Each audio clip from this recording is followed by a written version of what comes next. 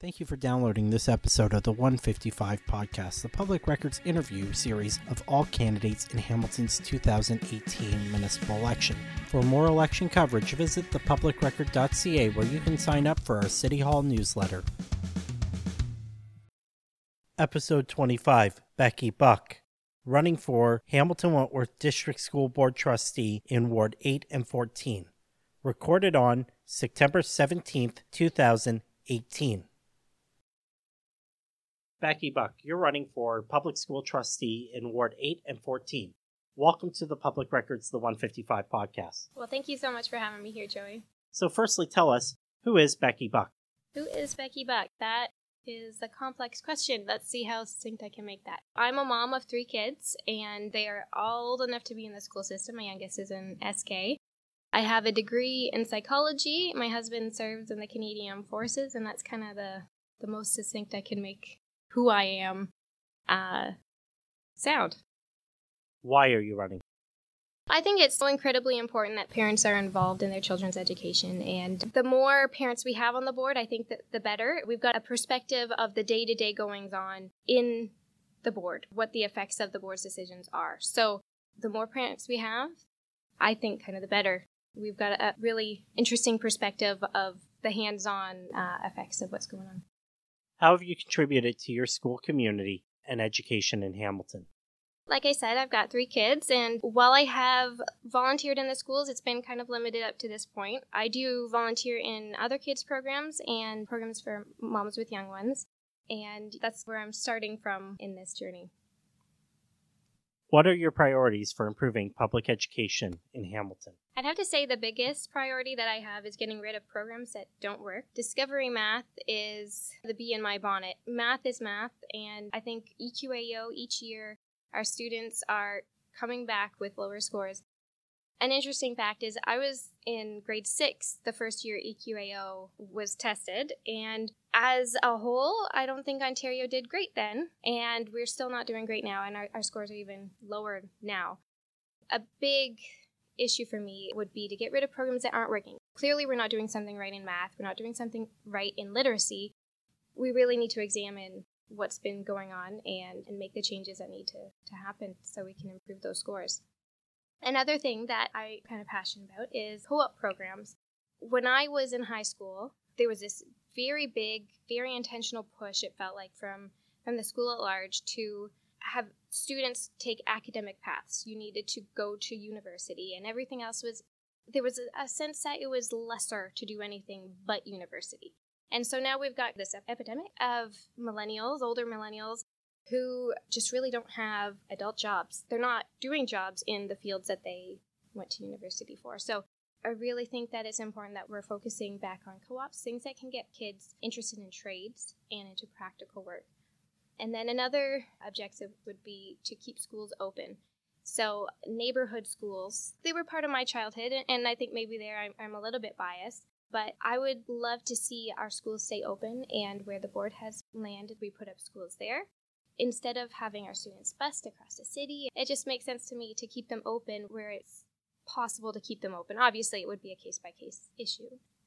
What 3 skills have you demonstrated that make you the best choice to represent Hamiltonians on the school board?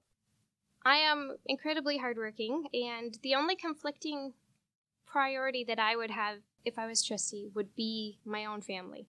So I'm not going to a 9-to-5 job. I can literally dedicate all my free time to being a trustee, which you guys would really benefit from. Then also, I'm an extremely compassionate person. I really feel people's concerns and very moved to make a difference for people who are struggling, who have issues. The busing system, your schedule is not working out for you. I can identify with that. We've been there, and those are things that we can manage and work out together. I'm extremely optimistic. I think that we have solutions available that can benefit everybody. So it's going to benefit the student, it's going to benefit the family, and the board, and the community at large.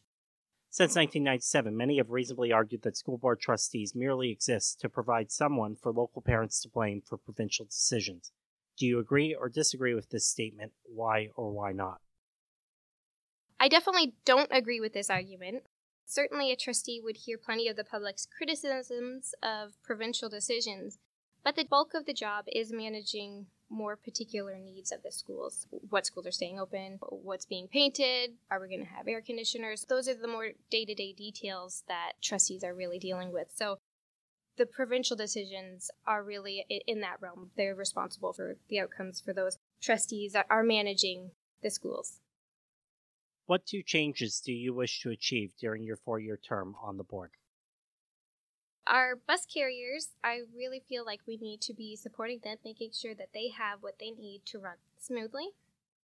Right now, we hear constantly we've got a shortage of drivers, and this year my kids' route is really good, but last year it was atrocious. It took a really long time before something was handled. I personally felt the effects of the bus carriers just not having what they need to get the job done right.